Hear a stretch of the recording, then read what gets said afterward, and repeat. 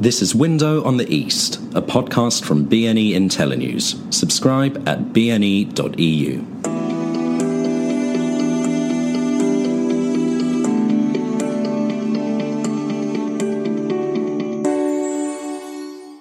Hello and welcome to Window on the East with me, Ben Aris, the editor of BNE IntelliNews. Last November, BNE ran a cover story, CEE Booms. After 2 decades of investment and reform, these countries came into their own. However, the boom seems to have peaked. Countries are running into structural constraints, labour markets are drum tight, and wages are rising rapidly. The countries need to move to the next stage, which is adding value to their production. I talked to Elliott Auckland, the chief economist at International Investment Bank, and we take a tour of the region. So I'm here with Elliott Auckland, who's the chief economist at IIB. Elliott, we were just chatting that in BNE we ran a cover story a few months ago saying that CEE was booming. All of the economies, particularly in Central Europe, were doing extremely well. But even in Eastern Europe, Russia has particularly outperformed expectations.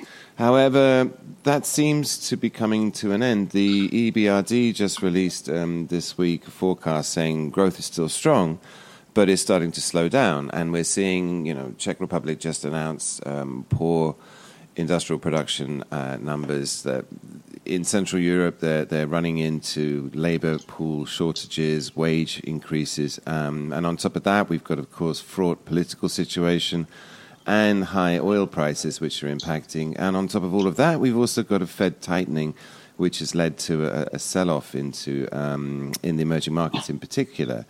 So stepping back, IIB, your members cover a lot of this space out to and including Vietnam, Mongolia. But from your perspective, would you say that's true, that the growth in Europe has been strong, in particularly emerging Europe, but now it's starting to come off the boil? I completely agree with that. Growth last year, I would say, was faster than the potential of these economies. So Romania grew at 6.9%, Hungary by 4.5%, Czech Republic by 4.4%. And for all of these cases, this is slightly faster, and very much so in Romania's case, than the actual long-run trend of the economy. So it's very natural to expect a comeback to their natural growth rates. Also, it's going to be very, very difficult for year-on-year comparisons. But also, when you grow higher or faster than your long-run growth rate, typically it's a bust and boom cycle, and you're going to have a response. Either inflation is going to spike first, and then you're going to have the response from the central bank pushing up interest rates, which is what we're seeing right now in Czech Republic or Romania. Or you see typically, if you have a particularly loose, say, fiscal policy, you may see a widening of the current account where most of the sort of boost and stimulus is just going out through imports, leaving the country and therefore not really helping the GDP picture. But what you've talked about in terms of constraints is absolutely true in terms of the labour market. Take Romania as an example. I mean, we've been selling it as the new Poland. It's really come on by leaps and bounds from being a basket case, corrupt country to making extraordinary progress and growing extremely strongly.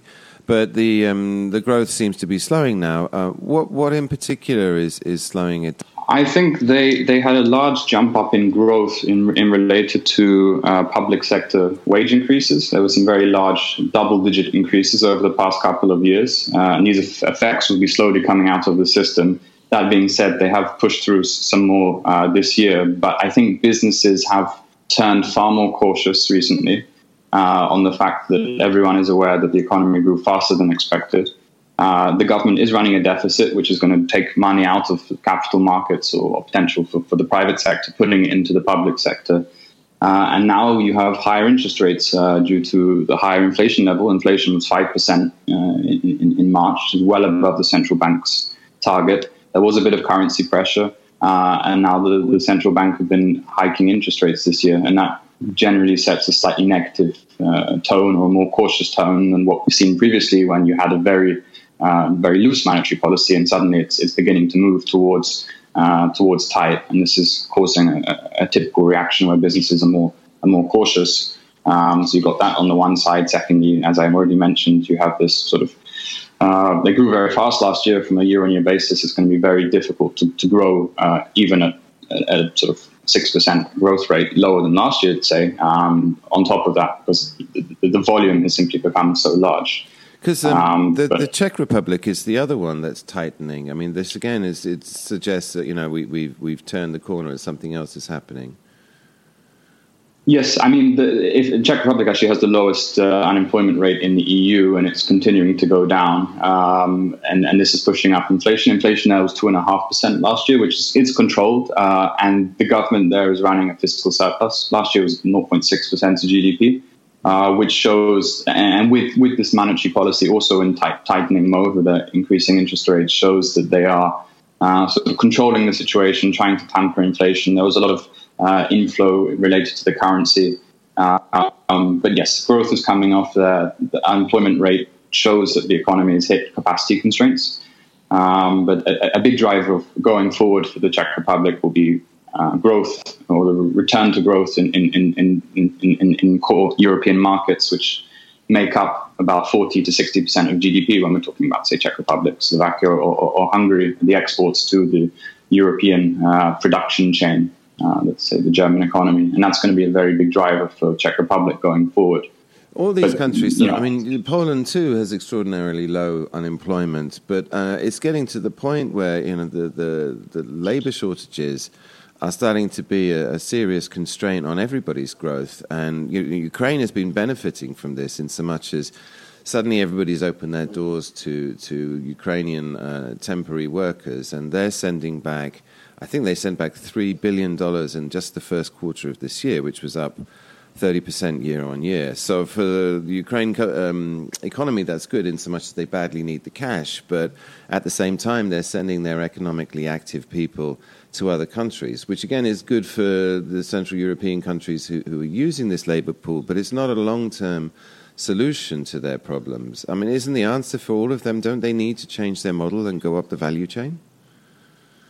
I'd agree with that. And that's actually, if you would say, look at what's happening in Romanian fiscal policy, one of the reasons why they believe that increasing wages is the right way to go about it is you've seen a huge amount of Romanian talent leave, go to the West. And one of the main reasons is the wage you can get in Romania versus the wage you can get in the West, and say Germany, UK, is uncomparable. And so by increasing wages at a double-digit rate, you're making it more attractive for the talented labour to stay. Now, I don't think they're going to be so successful in bringing labour back into the countries, and the labour that's already left will probably stay outside of, say, Romania and Czech Republic, etc.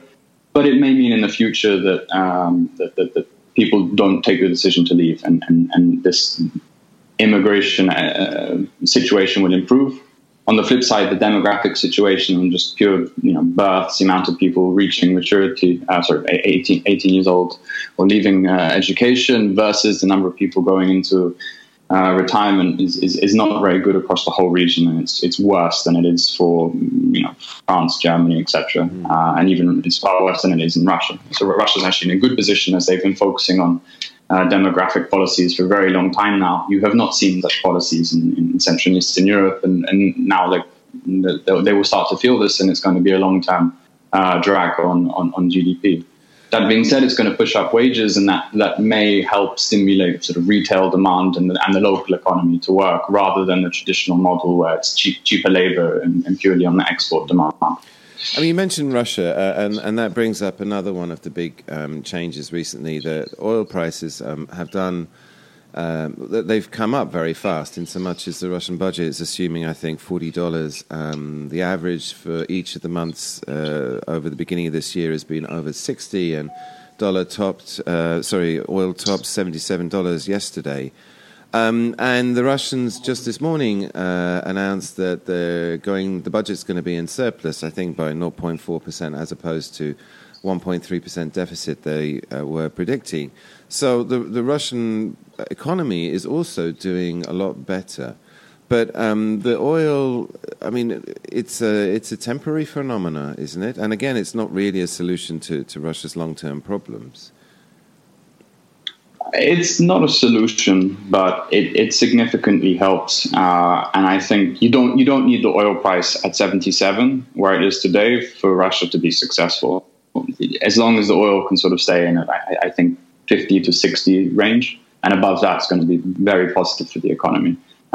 40 was a very conservative number. I think Russia would clearly be a very slow-growing economy if it's down at 40, the oil price. But even if oil was to correct heavily, and I think it may do from where it's come up to at the moment, given that some of these geopolitical tensions are perhaps not as bad as the market's looking at the moment. But even if the oil market corrects down to, say, $65, where it was at the beginning of the year, that's going to be a huge positive for the Russian economy and bringing back confidence. It's not only the direct effect, it's confidence. And we've seen this actually in Q1 data this year. Wage growth was very strong, but spending was not. So you had real wage growth of double digits even, but retail sales were only growing at 2% pace. Yeah, consumers are still saving too much. What's going on there? Because, in the boom years, Russia's economic boom was driven by consumption, and real wages were up really strongly, 6-7% in the last couple of months. And yet you don't see corresponding uptick in retail sales. They've been fairly modest, albeit positive. And so the consumption driver seems to be failing to appear. And personally, I put that down to, again, sort of pessimism on the Russians' part, that they're still...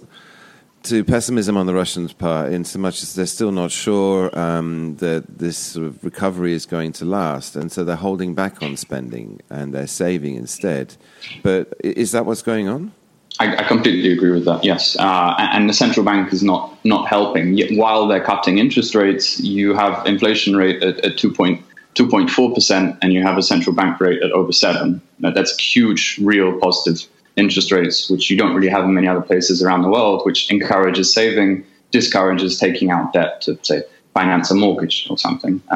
So ultimately, I do expect in the medium term Russians to get more optimistic, to start spending more of their income increases, and ultimately, as interest rates fall, to start taking out debt, start taking out more mortgages, and this could be the next step of growth going forward in the Russian economy, a consumer boom, going back to what it was in the sort of 2010, 2012 period.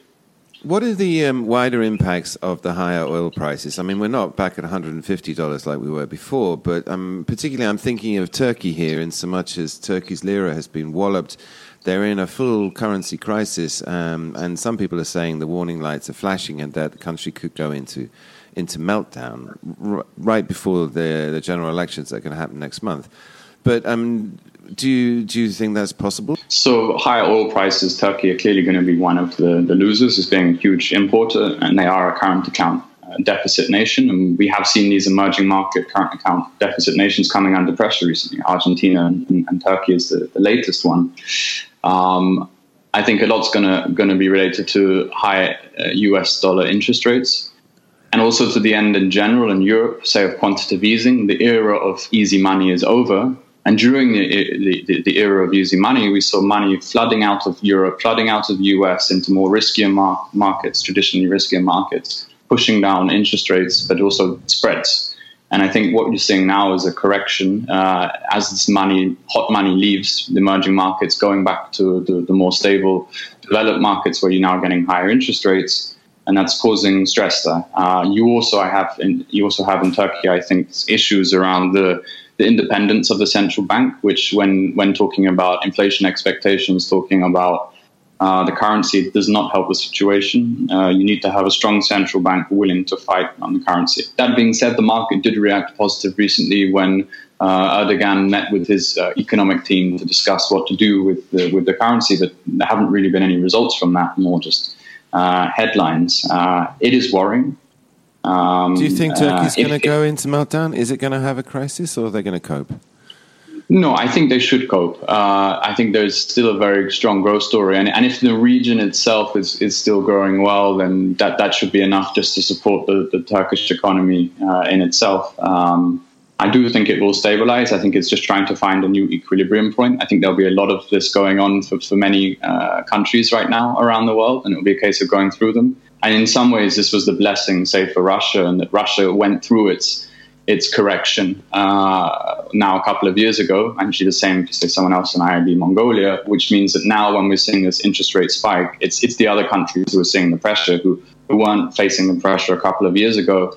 Now they're having to, say, realign their fiscal spending or realign their monetary policy into the new realities of the interest rate dynamics. While in a country, say, like Russia, they've already done this. We're in a period of correction, a new direction, because, I mean, underlying all of this also the Federal Reserve in the States is clearly starting to tighten, and there's been a big sell-off in emerging market securities, bonds, stocks, what have you, in the last month, as people seem to be taking this under their wing. But how is the Fed tightening cycle as it grows going to affect the whole region? Isn't it going to make it much more difficult for people to raise money and, more importantly, to refinance money? Because, I mean, some people are very badly exposed, are they not? Yes, I would agree with that. I think there will be some companies and corporates who are going to get caught up in this. I think a lot of people have learned lessons, though, from 2008. And what we saw in 2008 was there big currency mismatches where corporates or even households were taking out loans in foreign currencies. You see that much less these days. So the 2008 crisis, they used it as a good lesson. That being said, some economies are more geared towards, say, currency changes than others. But I do believe, though, that overall the story will be good. If Chinese growth holds up, and what we're seeing right now is actually China's growing faster this year than they grew last year, then still the overall picture for a lot of these emerging markets might still be supportive if the trade picture is there.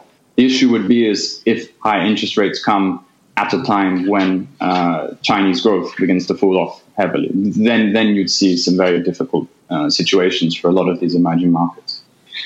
But at the moment, I don't see that. I see Chinese growth holding up very well. The first quarter was very strong, and April data has also come out very strong there. So all in all, stepping back, things have got a little bit more complicated, but on the whole, you're still bullish about the emerging market story. All of the challenges that they have to face, you know, they're all manageable. And at the end of the day, the region is still growing strongly, is it not? Yes, I think it's realistic to expect to grow a bit slower. In some regions, I think there has been a bit of an overshoot in, say, spreads between AAA names, top names around the world. There has been a bit of overshoot in the currencies. There has been a bit of an overshoot in leverage, and the market's going to correct in that self. But I don't think it's a leading to, say, a recession as such. There could be pockets of stress, like we're seeing right now in Argentina, although they've managed to respond quite quickly. However, the overall picture, I think, should at the moment hold up quite well, because at the end of the day, there is a lot of productivity growth going on and positive dynamics there. Fantastic.